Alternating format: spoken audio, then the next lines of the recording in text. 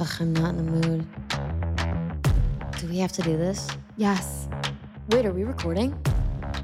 Okay, let's go. You're listening to the Allie Colbert Show.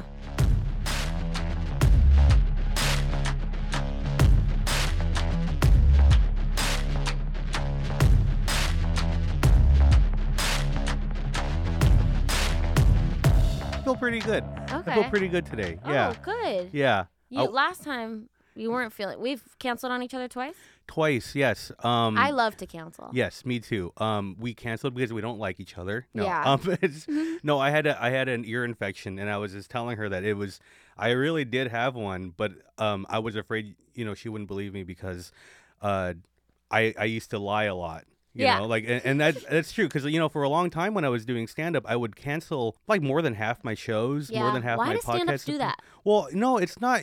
I was depressed. It's common. Well, it was more common because I was so depressed and like for the first like 8 years I did comedy, I was so depressed and I there were days I couldn't get out of bed, and it's been like this for like any full-time job I've had. There were just days where I woke up and I was starting to cry, and then I thought maybe I can toughen this out, but I just like it was almost like a physical disability, and so I just kind of had this like reputation of being a flake, Oh, but I really. No, it's okay. I mean, but I'm wondering now if I'm depressed. You might be. Because do you cancel a lot? I cancel a lot. Oh, okay. But I don't know why I want to stay at home.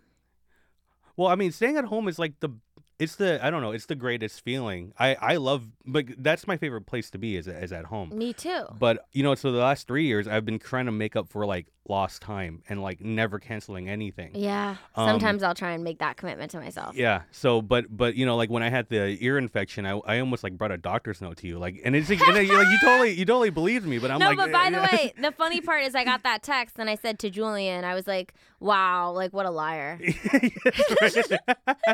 Yeah. It was like, but then I was like, I believe you, but I was also like, probably a lie. No, it was bad. And by the way, I do believe you, but like also it is a lie. Yeah, because I could have totally done. See, the thing is, I canceled on you, and then I kept going like I could have probably done it, and then I would get like vertigo. I'm like, no, it's good that I canceled, and then I would get, because like when I canceled, there's like a guilt, and then finding out that it might cost you money, and I was like, can I Venmo? Like I'll Venmo you double the. I'm like profiting off of it. Yes, I keep booking you, hoping you'll cancel, and I'll turn a profit. Turn a profit, yeah. I recently tried to cancel on a show because I had a really bad migraine, and it was a similar thing where I was like, it's bad, I want to stay home, but I committed to this show. Yeah. And it wasn't that far, but I was like, I don't know. And it was a bar show. Yes, so right. I was like, it's not like a club. Yeah. Like I feel like bar shows you can kind of bail if you need to bail. Yeah. And I reached out and they were like, okay, fuck, we need to find a replacement. Please help us. Yeah. And then I was like, you know what? I'll just come. Oh, God. They wanted you to find a replacement. You should have just been like, do you know I've been on television? You should have just pulled that on. I know, but I'm the one that canceled like 2 hours before. Yeah, I understand. I feel bad, but it's easy to cancel on. You want to cancel on shows sometimes. Yeah. No, I understand. Yeah, for sure. But I'm glad we're here now. We're here. I'm really glad you canceled the second time. Because you just kind of like, whenever somebody else messes up, I'm just like, oh, thank God. That means I love it. I get one free, fuck up. Exactly. Right? Exactly. Every time I have plans with someone, I kind of hope the day of they're like, I can't. I know. Me too. I'm the same way. But then sometimes I get self-conscious that like I don't want to be that person that always does it, and I have to like just intuit if the other person is on the same page with flexibility as me. Because do you ever make plans with someone who's like the total opposite and they're so anal and they want to know the location a week in advance? And I'm like, no, I don't think we could be friends. No, I have to. The friends I have, it's like. We make plans and then we both go like, and we can cancel the last minute if we're not feeling it. It's like I have a deal with my friends because all of my friends have mental illnesses. And they're all like neurodivergent and everything, which is, if you're all neurodivergent, then it's like, to me, typical is divergent, you know? So, yeah, I mean, my friends need to have like, I have a deal with most of my friends also. It's like, we can disappear for months without saying it and then come back. That sounds dangerous considering the mental illness. Yeah, no, I know. If I don't hear for you for months, I'll just assume you're good. That's the pact I make with all my suicidal friends. Yeah. I mean, Julian and I are like that, and I have one friend, Gracie, who just, I know Gracie and I can bail no matter what. We don't need a reason. Like, we could just text being like, we can't. I don't want to do this today. And she's like, cool, no bad blood. Yeah. But the added thing in LA is also that you have to journey when you're like a West Sider. Yeah. So fucking like, are you doing these East Side shows all the time? No, I don't. Honestly, you caught me at this pivotal moment in my life from the past few days where I'm starting to reach out to do shows now, and I've never done that before. I've been doing comedy for 11 years, and I've never done it, so I'm actually trying to get more shows. Wow, how did that? You just got booked when you got booked? Yeah, I got booked when I got booked, and I almost like did this, like I played hard to get by accident, you know? And it's like almost like I had this reputation of like, oh, like if she won't leave the house unless it's worth it, like a Larry David type, like Larry David would disappear for years and come back. He's in your friend group. Yeah, that's right. Me and Larry David can just cancel whenever. You could do that, LD. Yeah, but no, I had talked with my partner the other day, and it was like a really long talk. It was just like I guess I hadn't opened up in months or maybe years, and it used to be really easy for me to open up, but to your partner. Yeah, it used to be easy for me to open up to everyone, like to the whole world. Like I would be this oversharing, because again, when I was depressed, all I had was vulnerability, and it wasn't like I was doing the vulnerability to be brave or anything. It's just like I was so depressed and suicidal, and I didn't want to kill myself, but I did want to kill myself, that I would just vent all the time on Facebook and Instagram, wherever, and Twitter. But then, when my depression went away, I kind of wanted to like show people that I don't just have vulnerability, that I can be silly, that I can be playful and stuff, and then I almost like for the last 3 years I've almost been like obsessively not vulnerable.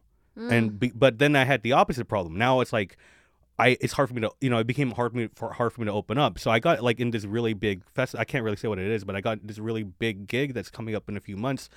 And my partner, they were telling me like, I need to prepare for this thing because I am very avoidant, and I hadn't ever talked about it. And it seemed like I wasn't even thinking about it. And then I kind of just got upset, and then they were like, you should call the Comedy Store.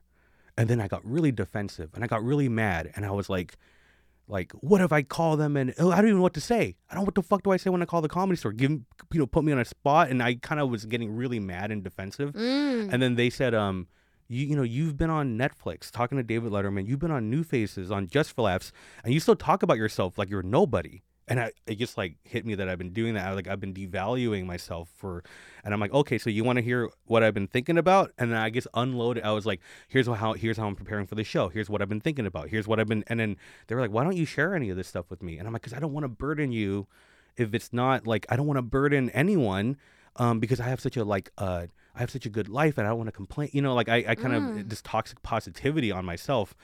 And then they were like, I need you to open up more. So I opened up for like 5 hours about everything I've been stressed out about everything I've been worried about. And then I realized while I was talking is like, I kind of confessed that I had been smoking for like maybe the past 6 months or a year, about like 10 to 12 bowls of marijuana a day. Like I was smoking all day. All I was doing was everything I did was like, it was either to smoke or to get ready to smoke or to do something to reward me with smoking. So I've been kind of in this marijuana haze.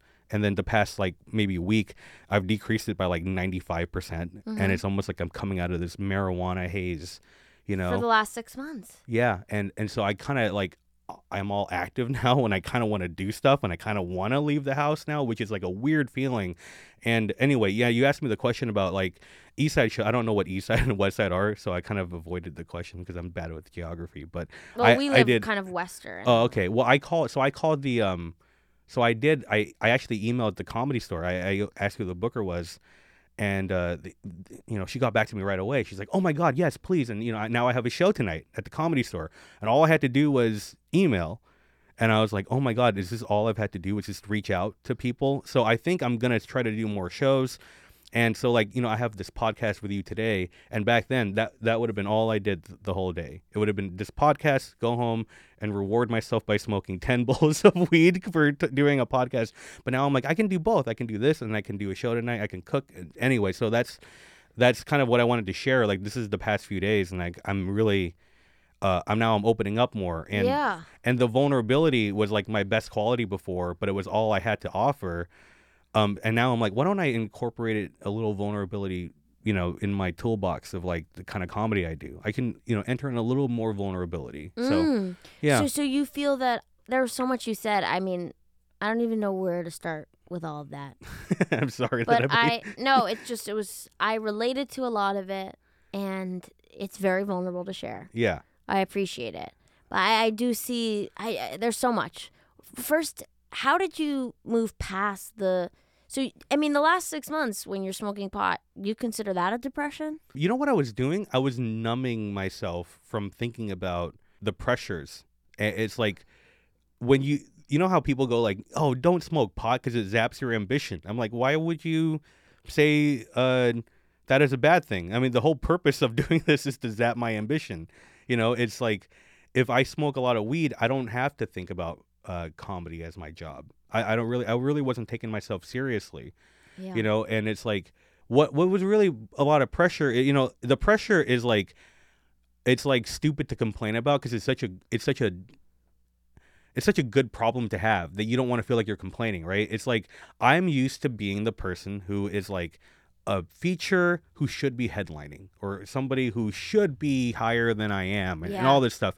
And then like all I had was fuck people, I could punch, I can like overcome adversity. And then I started realizing like, oh, I am getting the respect from people. Oh, people do love me. Oh my God, people are expecting me to be good. Now you have to show up. And now I have to like, now it's like deliver. Yeah, and it's like I'm no longer motivated by like spiting people I hate, and it's still a little bit of that, but now I have to like perform for people I love, which is a lot scarier than because fuck you is easy, but thank you for loving me is a lot harder. And so like just like kind of venting that out, I think it's made it like, okay, I think I can do this, and I feel really good, and I think just decreasing the marijuana and like taking my life more seriously. And that's kind of another thing I realized was like when like the way I was talking about comedy, I wasn't really talking about it like it was my job. I was talking about it like it was like a hobby that I stumbled upon, and it's just like a distraction that I have to do my favorite thing, which is to smoke weed at home.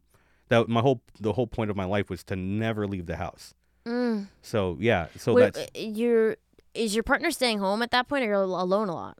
Oh, they work from home, so we're always at home together. But they're in the room, and so like with the door closed, they're working from home. Yeah. So what got you through the initial depression? What is the thing that kicked you out of it? I think it was like that's the hardest part. Yeah, I think just like opening up. I like opened up for like 5 hours, and I was crying a bunch, and I just like, I mean, this is gonna sound corny, but I think just like saying it out loud and getting it out of me, and it was like oh, I don't think I can avoid this anymore, and then I kind of realized like if I don't talk about my comedy career as a job, then my partner will never see me believe like, I mean, like they've always seen me as like they've been my biggest fan since the beginning, since even before I came out as trans and everything. Like they kind of just they've been waiting for me to take myself more seriously.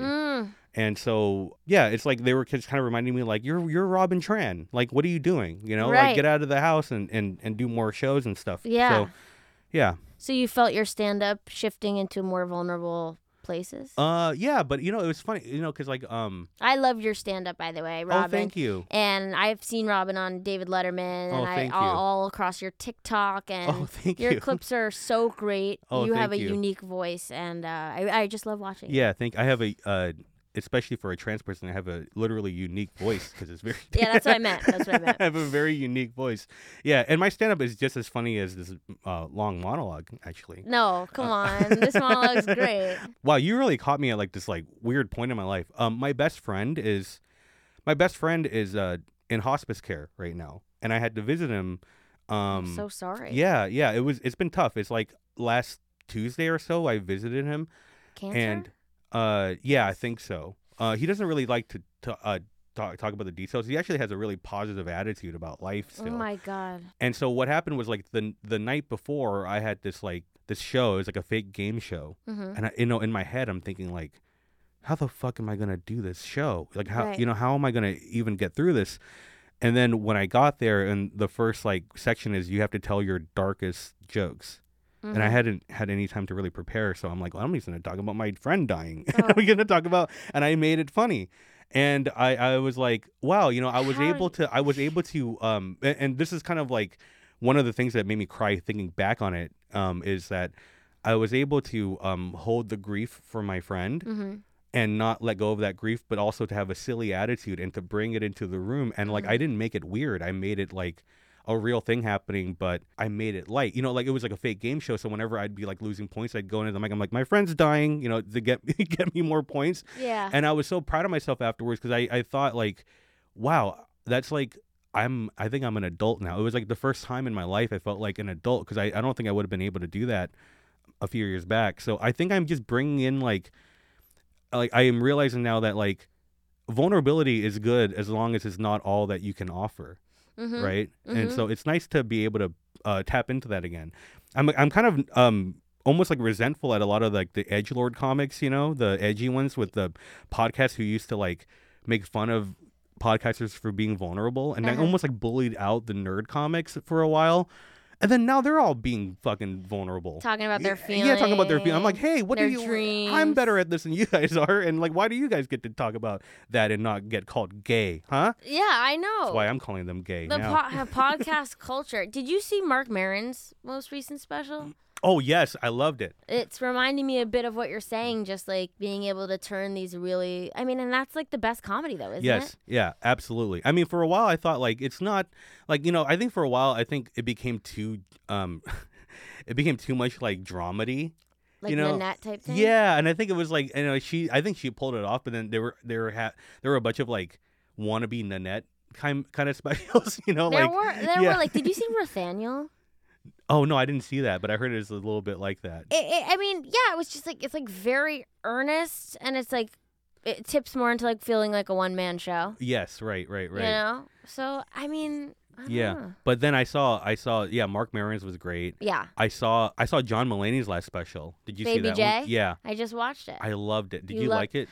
I loved it. My friend pointed out one thing that I can't stop thinking about. What is it? He said that it feels contrived to talk about his drug problem like this isolated thing instead of addressing the context of the like dissolution of his marriage and his infidelity and the baby, and it felt like pretending like I don't care what people think about me now, look at this, and like ignoring the huge chaos of his life. Right. Beyond that, that's true. And like that feels like performative and calculated instead of saying like I fucked up to the point where like I left my wife, I was in rehab, I married someone else immediately, I had a baby, everything by being like I like true. Coke. Yeah.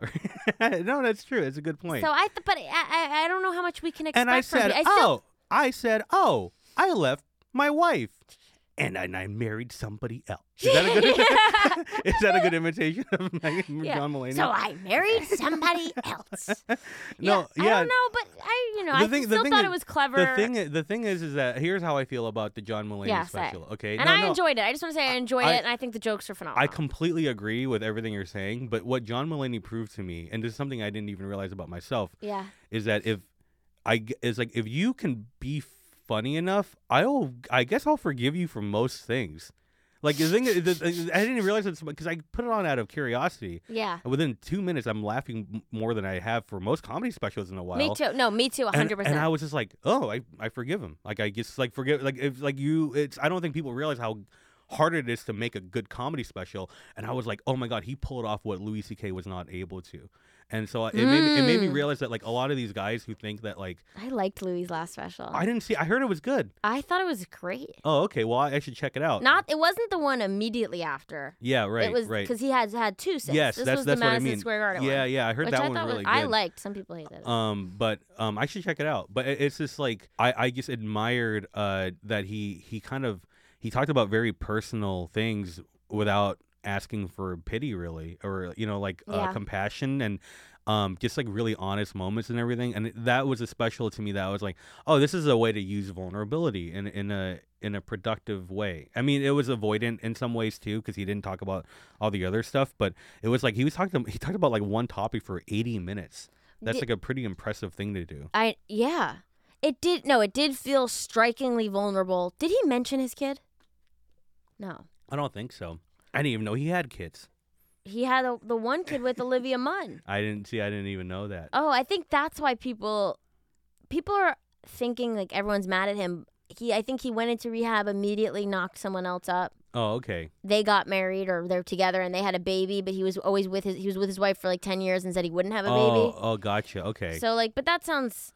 Well, you know what? I take back everything I said. He's a piece of shit. No, I actually don't like it. I'm actually piece of shit. I'm the opposite of a stubborn person, where I'm very easily swayed. Yeah. Oh my God. I'll flip on anything. I loved it. I hate it. I'll just agree. What are some of your favorite specials now that we're on the topic? My favorite special of all time is Eddie Pepitone's For the Masses in 2021. Did you ever see that? I've never seen it. It's on YouTube now. It's my favorite special, and it's funny because I got booked on a bunch of podcasts in the beginning of like around 2020 when everyone was just doing Zoom interviews, and I was just causing a lot of chaos on the internet. So I was just getting booked on a lot of podcasts.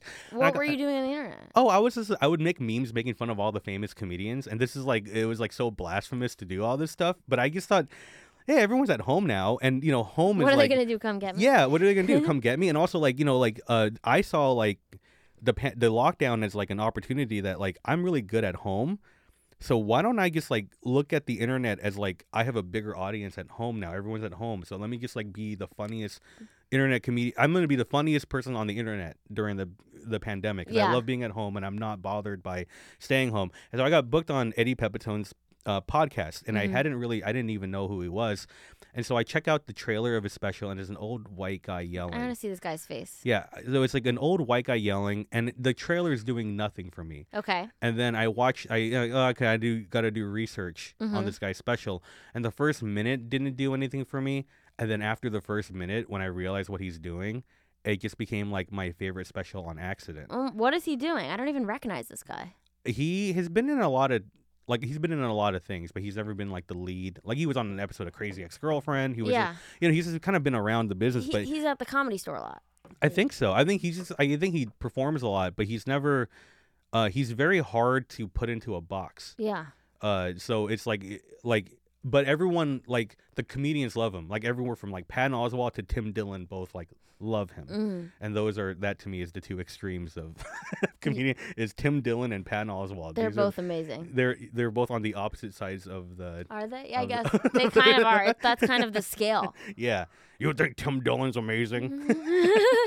But I see some of Tim Dillon and Marcelo Hernandez. I don't think so. Oh, he has some of his voice. He's on SNL now. I always see what's out, and I'm always disappointed. Yeah, I don't like most comedy specials. Yeah, I think that the mistake that a lot of these places made is that they started giving all these comedy specials to podcasters, and I don't think that podcasting is a lot different than stand-up comedy. It's a much different art form. It's completely different. Yeah, because I think that they do so many podcasts that. A podcast, you don't really have to think. You just have to kind of react. You're just kind of talking.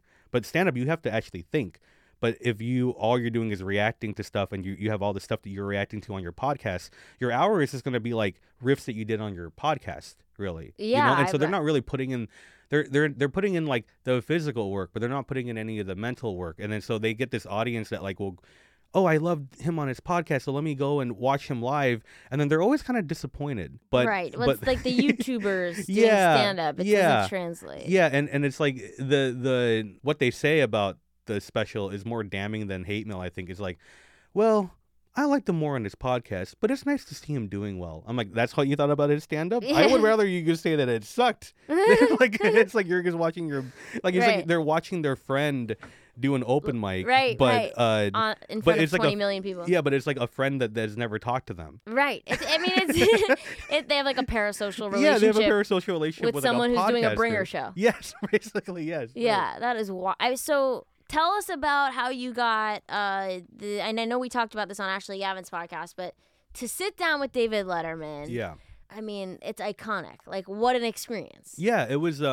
I'm trying to remember. I hope I'm not going to repeat myself too much from Ashley's podcast. Well, this is a different podcast. Yeah, it's true. I don't know why, but I just assume that you guys have the identical audience because we're all queer, yeah, they're just this copy pasted the same people. Yeah, I mean, it didn't sink in that I was going to be on the show until like 2 p.m. on the day of, because we needed to get like a COVID test before, and I was just like, until I get a negative COVID test, I don't believe I'm actually going to be talking to David Letterman. And then I got the negative test, and I'm like, okay, oh shit, I'm gonna be talking to David Letterman in like 4 hours. Yeah. And so I didn't have, in a way, it was good that I didn't have time to really stress out. But this is for the My Next Guest series on Netflix. It's from That's My Time. That's My Time. Yeah. But you sit down. Yeah. It's like it feels the same set vibe. Yeah, it is. Yeah, you do 5 minutes and then you get invited to the couch. And how did you get chosen for it? He handpicked like 6 people out of like thousands of. I don't know how he got my tape or whatever, but that's unbelievable. I know he handpicked 6 of us, and I was like, wow, holy shit, that's so. And we really got along really well. But I'm so like, I go between like insecure to arrogant pretty quickly, because after we had the chat, we got along so well that I'm like, I think I could be friends with David Letterman. But I think that's what makes him such a good interviewer, is that he made me feel that we had a special connection. Right. But yeah, my favorite thing was like backstage. He meets with everybody in his dressing room, and it's funny because like there are other people standing there. I think just like I think it's like in a different environment. The doors open and there's like 3 guys watching, like just making sure that there's witnesses that we're talking, so that we're not talking alone. Yeah. But yeah, he's very similar to me, where he'll just like kind of say how he feels. Yeah. And so the first thing he said, I'm like, hey Dave, nice to meet you. How you feeling? He goes like, oh, I don't know, kind of down, kind of sick. How are you?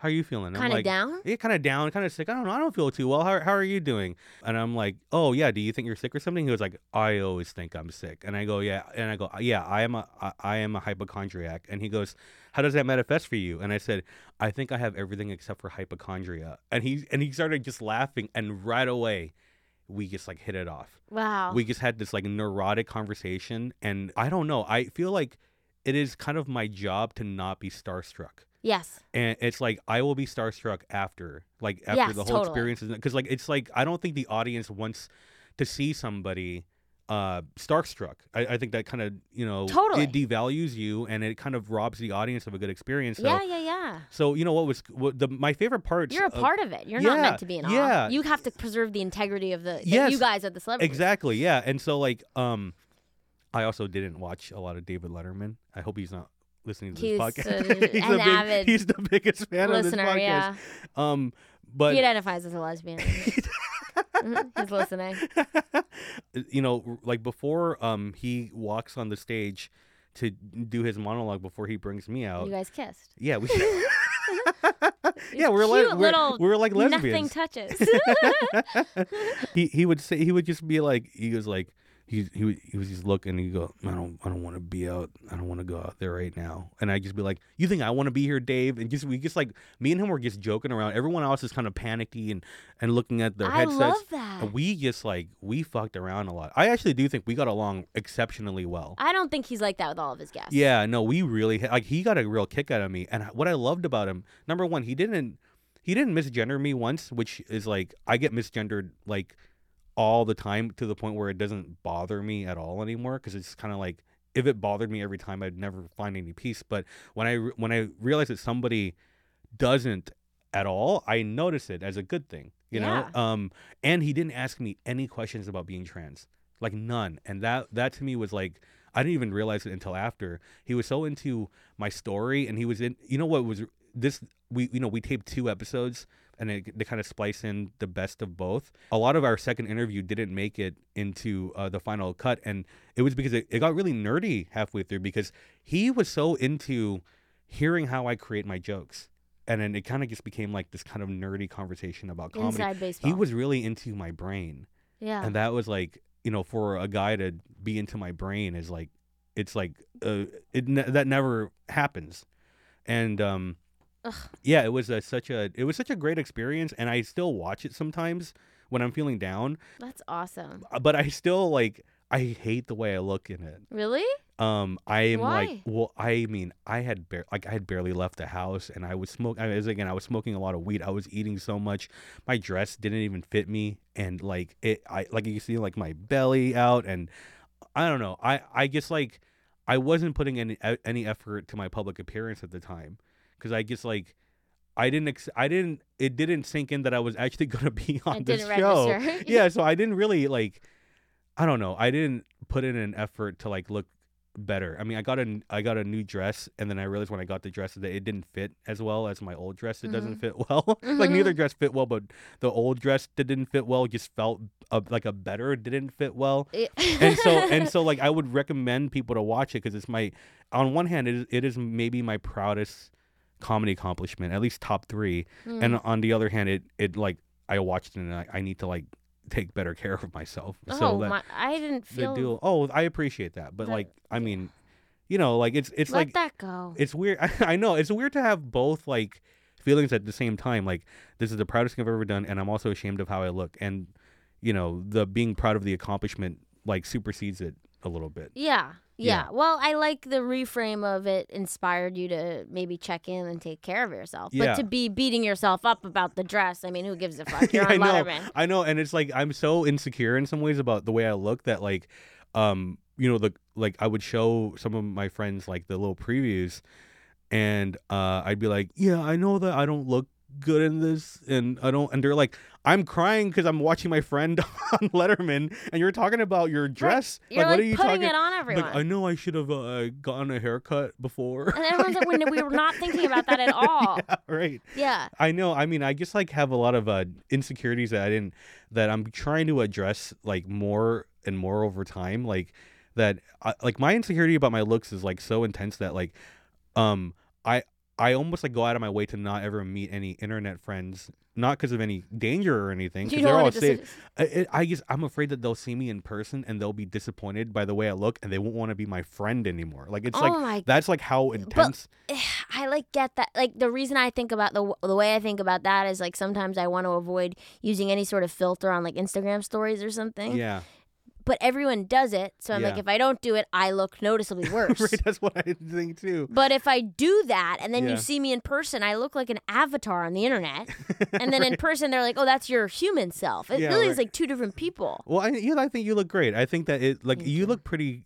You look the same, I think. Okay, good. Yeah, but I remember a few years ago when I first came out, and I was really trying to look as pretty as I can. Yeah. One of my weird fears I had was that like I would use these filters and everything, and I'd look pretty, and then they'd see me in real life, and a guy would think to themselves like, I've been jacking off to this, and then like get really violently mad at me. This is what I've been jacking off to. Like that was like my fear. Isn't that amazing that that's just your self-hatred? Yes. Right. That's literally that guy that's like angry at you. That's like. I thought I was jacking off to someone with no facial hair. We're so hard on ourselves. No, yeah, I know, but it's brutal. That's one of the reasons why when I was on dating apps, people, guys like lie about their height on dating apps. Yeah.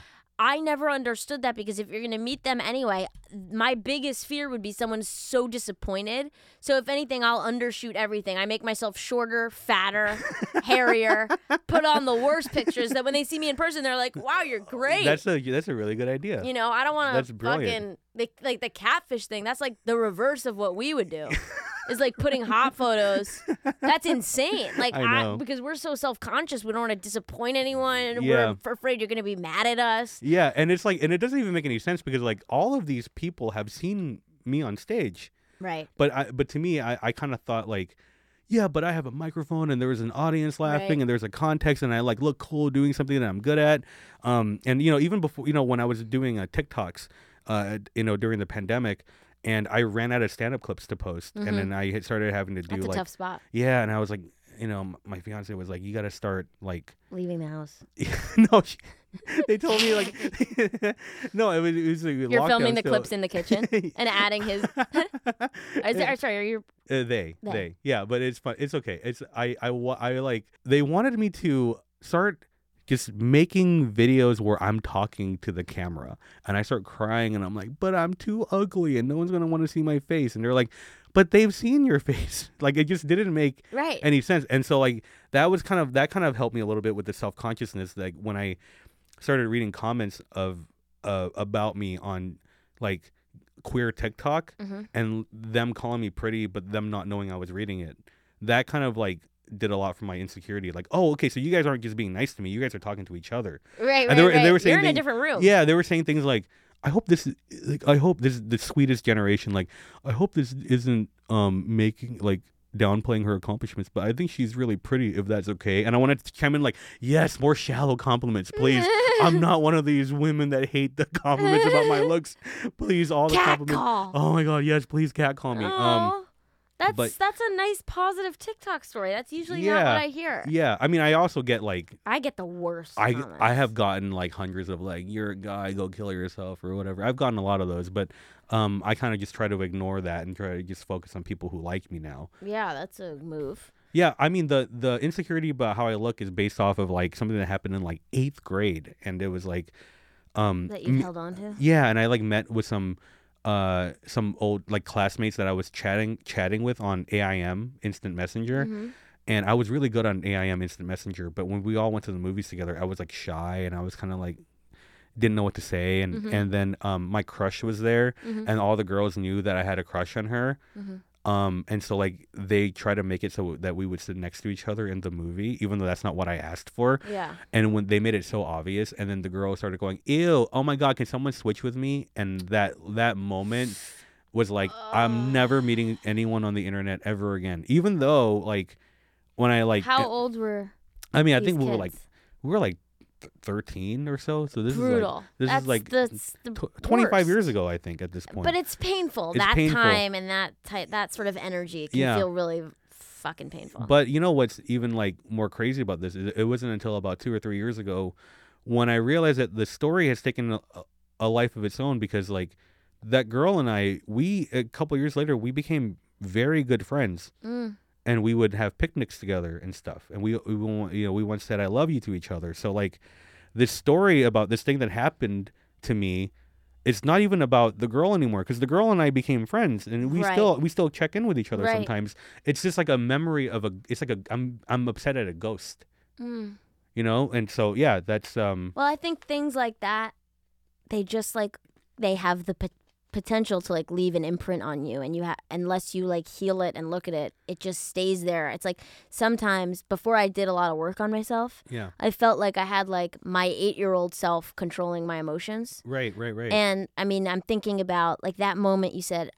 What came to mind was I was seeing this girl when I was in high school, and she had a boyfriend, but we would like see each other when she was not with him, and it was clearly like we loved each other, regardless of what the sexual relationship looked like. It was more than just friends. Yeah. And I remember like we had kissed or something, and she said the next day like, "I'm so glad I have a boyfriend. Otherwise, people would think like we're lesbians." Oh my God.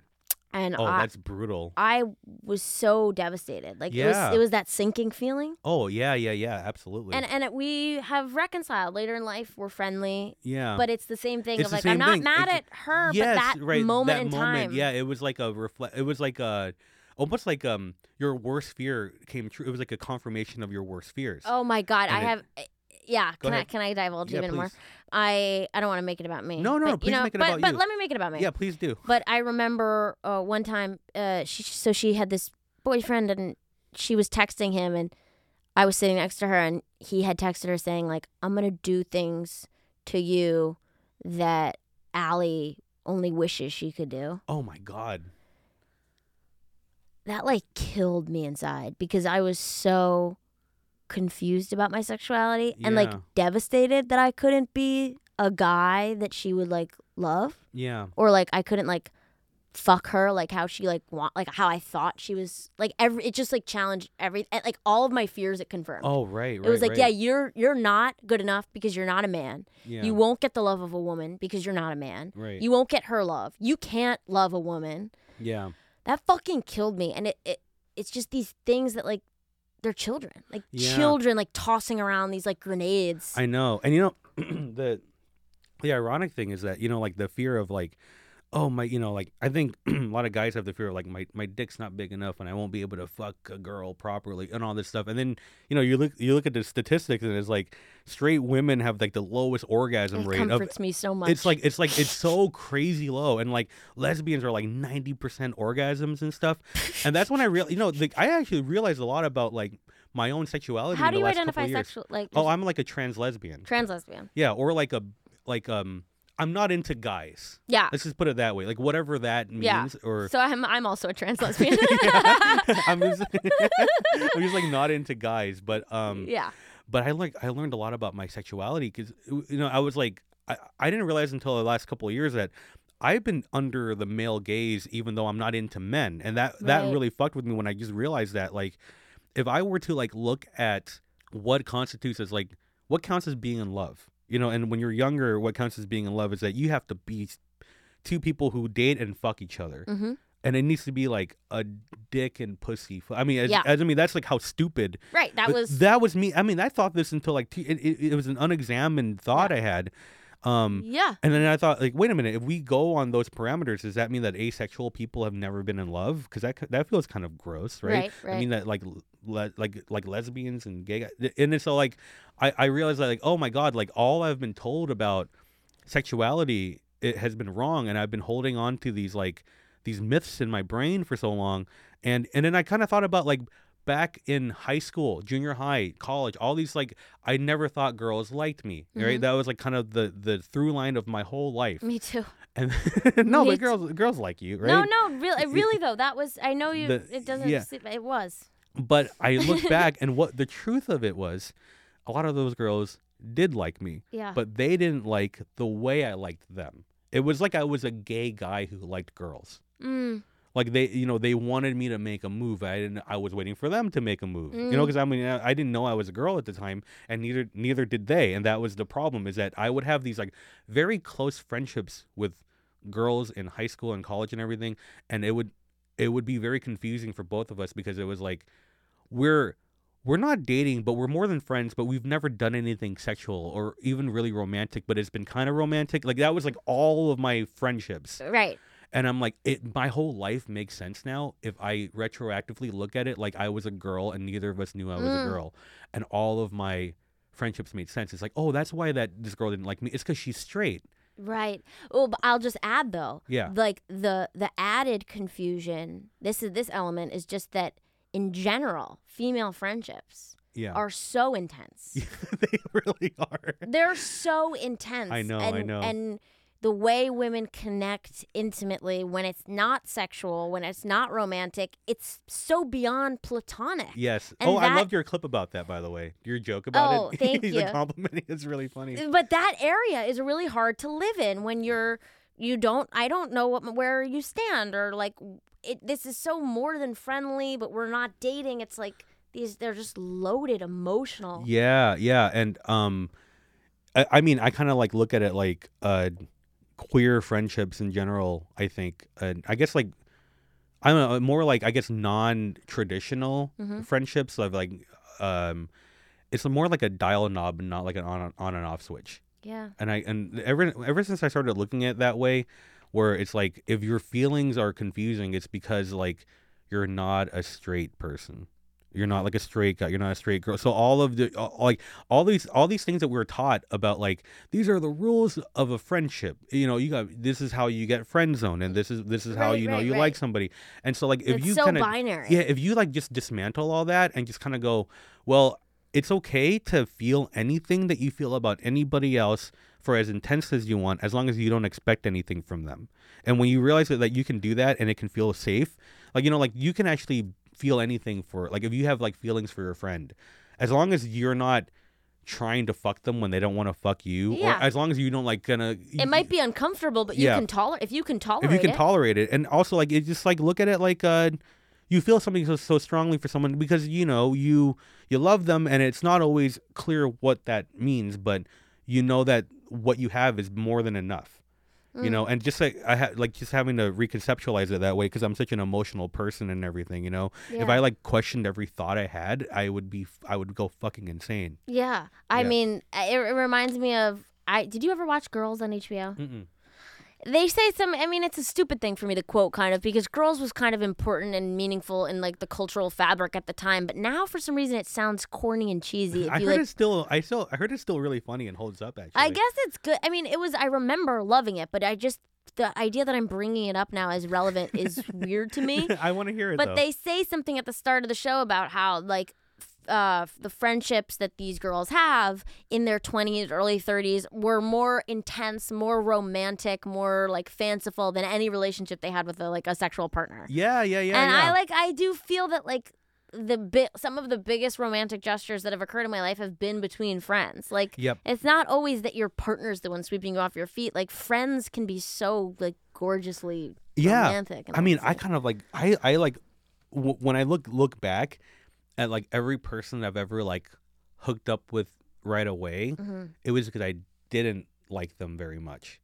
It was because I just wanted, like, I just needed to feel sexual and sexualized and everything. Yeah. But like whenever I like somebody, I'm like, ooh, let's not like taint this right away with like you know what I mean? Like it's like and so like I do like think that I kind of just value. I value like close friendships more. And I kind of had this like little joke to myself where, whenever like someone complains about being in the friend zone, like it's a derogatory thing. And to me, I'm like, ew, you fuck people who aren't your friend? Like to me, like being in a friend zone is a good thing. It means that you are now in the zone that you can get fucked. That to me is like that a stand-up bit? Oh, I mean, I don't know. Like I kind of wanted to make funny. Yeah, I kind of wanted to make it one, but this is like testing it out on the podcast. That's so true. I mean, I completely agree with that. And Amy Schumer has this joke that she posted on Instagram a little bit ago where she was like, I'm not going to fuck my husband. I'm not going to fuck my family. Yes, it's kind of like that. It's just that as well. It's like I want to fuck my friends, but I'm not going to fuck my relatives. Right. That's so funny. It's like constantly changing. I could talk to you like forever. Yeah. You're fascinating. I feel like I'm Letterman and No, are we done already? I'm gonna need to have you back because. Oh, absolutely. But tell me like where you're going up in the near future, so people can come see you. Where people should follow you. Oh, okay, yeah. So I am Robin Tran 04 on Instagram and Twitter, and then I am Robin Tran Comedian on TikTok, and I just started a Patreon, Robin Tran Comedy, where I am posting all my clips, and I just did like my first podcast where I'm doing my own show. Oh, I've avoided doing my own podcast forever. Yeah. And I just recorded my first episode What's it yesterday. Called? It's just called the Robin Tran Show. I'm really bad at the business part of it. This is the Ali Colbert Show. So. Oh, really? Okay, yeah. I mean, it's a really brilliant idea. I think that's what the best shows are. Yeah, the Howard Stern Show, the Nikki Glaser podcast. Yeah. The Tim Dillon Show. Yeah. The Joe Rogan Experience. The last two are... The Robin Tran Experience. There you go. The Robin Tran Experience. Thank you for coming on and sharing. You're really fascinating. And so are you. Just like your EQ is through the roof. IQ. Oh, thank you. No, but like I like talking to people like yourself. So. Oh, thank you so much. It was nice talking to you too. Thanks, Robin. Okay, thank you.